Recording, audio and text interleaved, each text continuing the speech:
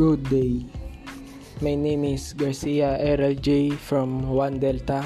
Today we will talk about the advantage and disadvantage of turbofan engine. So let's start. The advantage of turbofan engine is since a fan is used, more amount of air is sucked into the engine, providing more thrust.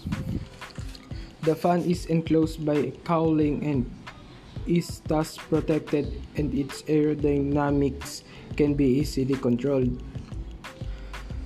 Due to presence of fan, the fuel consumption is increased only a little. The turbofan produces more thrust for same amount of fuel and is thus fuel efficiency. So the disadvantage of turbofan engine is it is the most efficient at subsonic speeds only. It has greater complexity due to additional of ducts and multiple shafts. The engine diameter is also increased because of its fan. So that's it.